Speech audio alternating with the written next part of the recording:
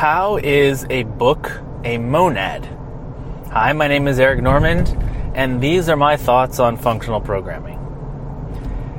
So I'm always on the lookout for monads in the real world because I feel like it is such an abstract concept that it's good to have concrete examples to explain them with. And they're actually everywhere. They're just harder to see than some other things. So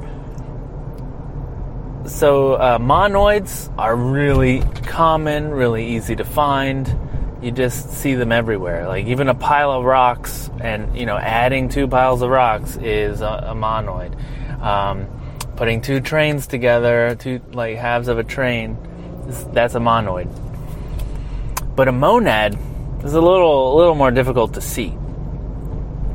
I have a tutorial on my site where it's a video where I explain what I demonstrate a monad with a bag of candies, right? So sometimes you buy a bag of candy, but really it's not a bag of candy if you're being like type specific, right? It is a bag of bags of candies. Each bag, there's bags inside the bag. There's a big bag with little bags inside, and each of those bags has candies in it. And so the monad is a category where you have a join operation, which is basically emptying the smaller bags into the bigger bag. So now you just have a bag of candies. You don't have a bag of candies. And the thing is, we do that operation in our head all the time. So if I buy a bag of bags of candies, I don't tell my friend I bought a bag of bags of candies. I say I bought a bag of candies. And the person understands that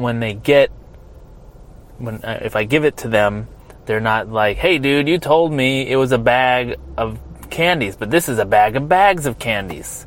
They understand that that's the same, right? That it's essentially the same. They do the operation, the join operation in their head when they're thinking about the thing. All right, so that's that's an example, but I thought of another example, and I'd like to try it out here on the podcast. So if I have a page of words, okay, I write a document, it's just one page.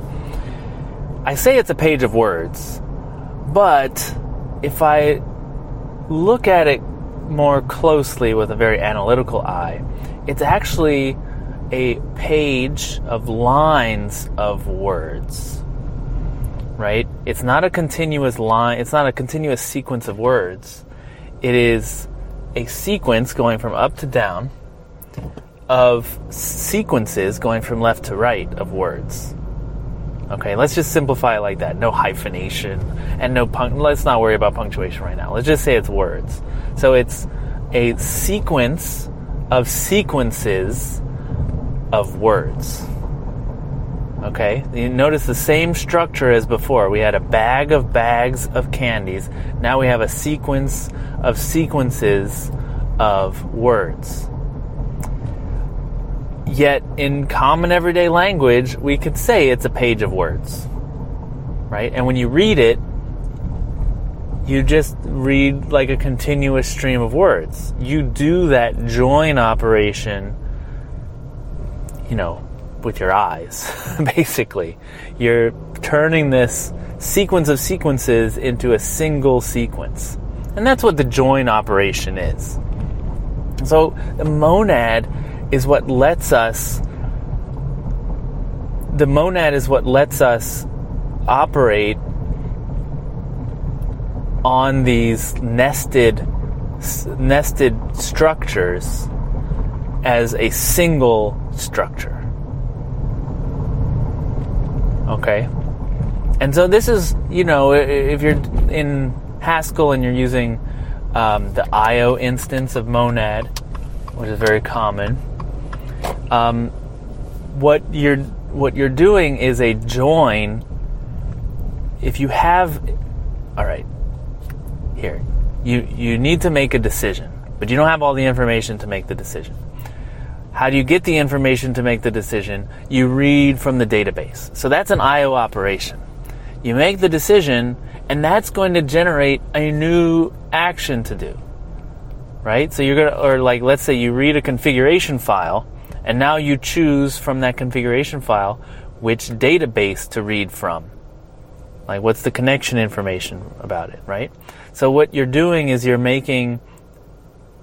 it's a nested action, right? It's an action that generates a new action. So the monad unnests those and turns them into just one single action. Does that make sense? Kind of does. So we use them all the time. These are monads. This is maybe just my personal opinion, but I don't think a concept as abstract as monad could be useful unless it was very common, right? Like, mathematicians are finding regularities in the world and abstracting them into, a mental space, and then describing them, and then but those regularities are just pervasive in the world, right? They have to be all over. We just don't notice it, right? We just don't notice them until a mathematician points them out, right?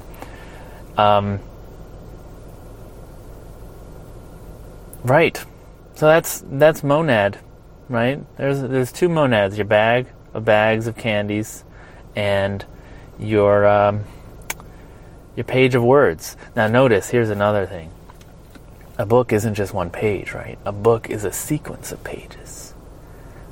But you can still consider it like a stream, a single sequence of words, right? And you do this page turn operation, which lets you continuously get the words in one single stream, right? So you got a sequence of pages, right? So it's a sequence of sequences of words. And because you know how to join them up, you're good, right? You've got the join operation you need, and you can treat it like just start reading, right? Just like with candy, like I ate this whole bag of candy. No, you ate a bag of bags of candy. No, you can just say I ate the whole bag of candy because you know the join operation, which is open the little bags, right? All right. My name is Eric Normand. You can reach me on Twitter. I'm at Eric Normand. You can also email me, eric@lispcast.com. Awesome. See you later. Bye.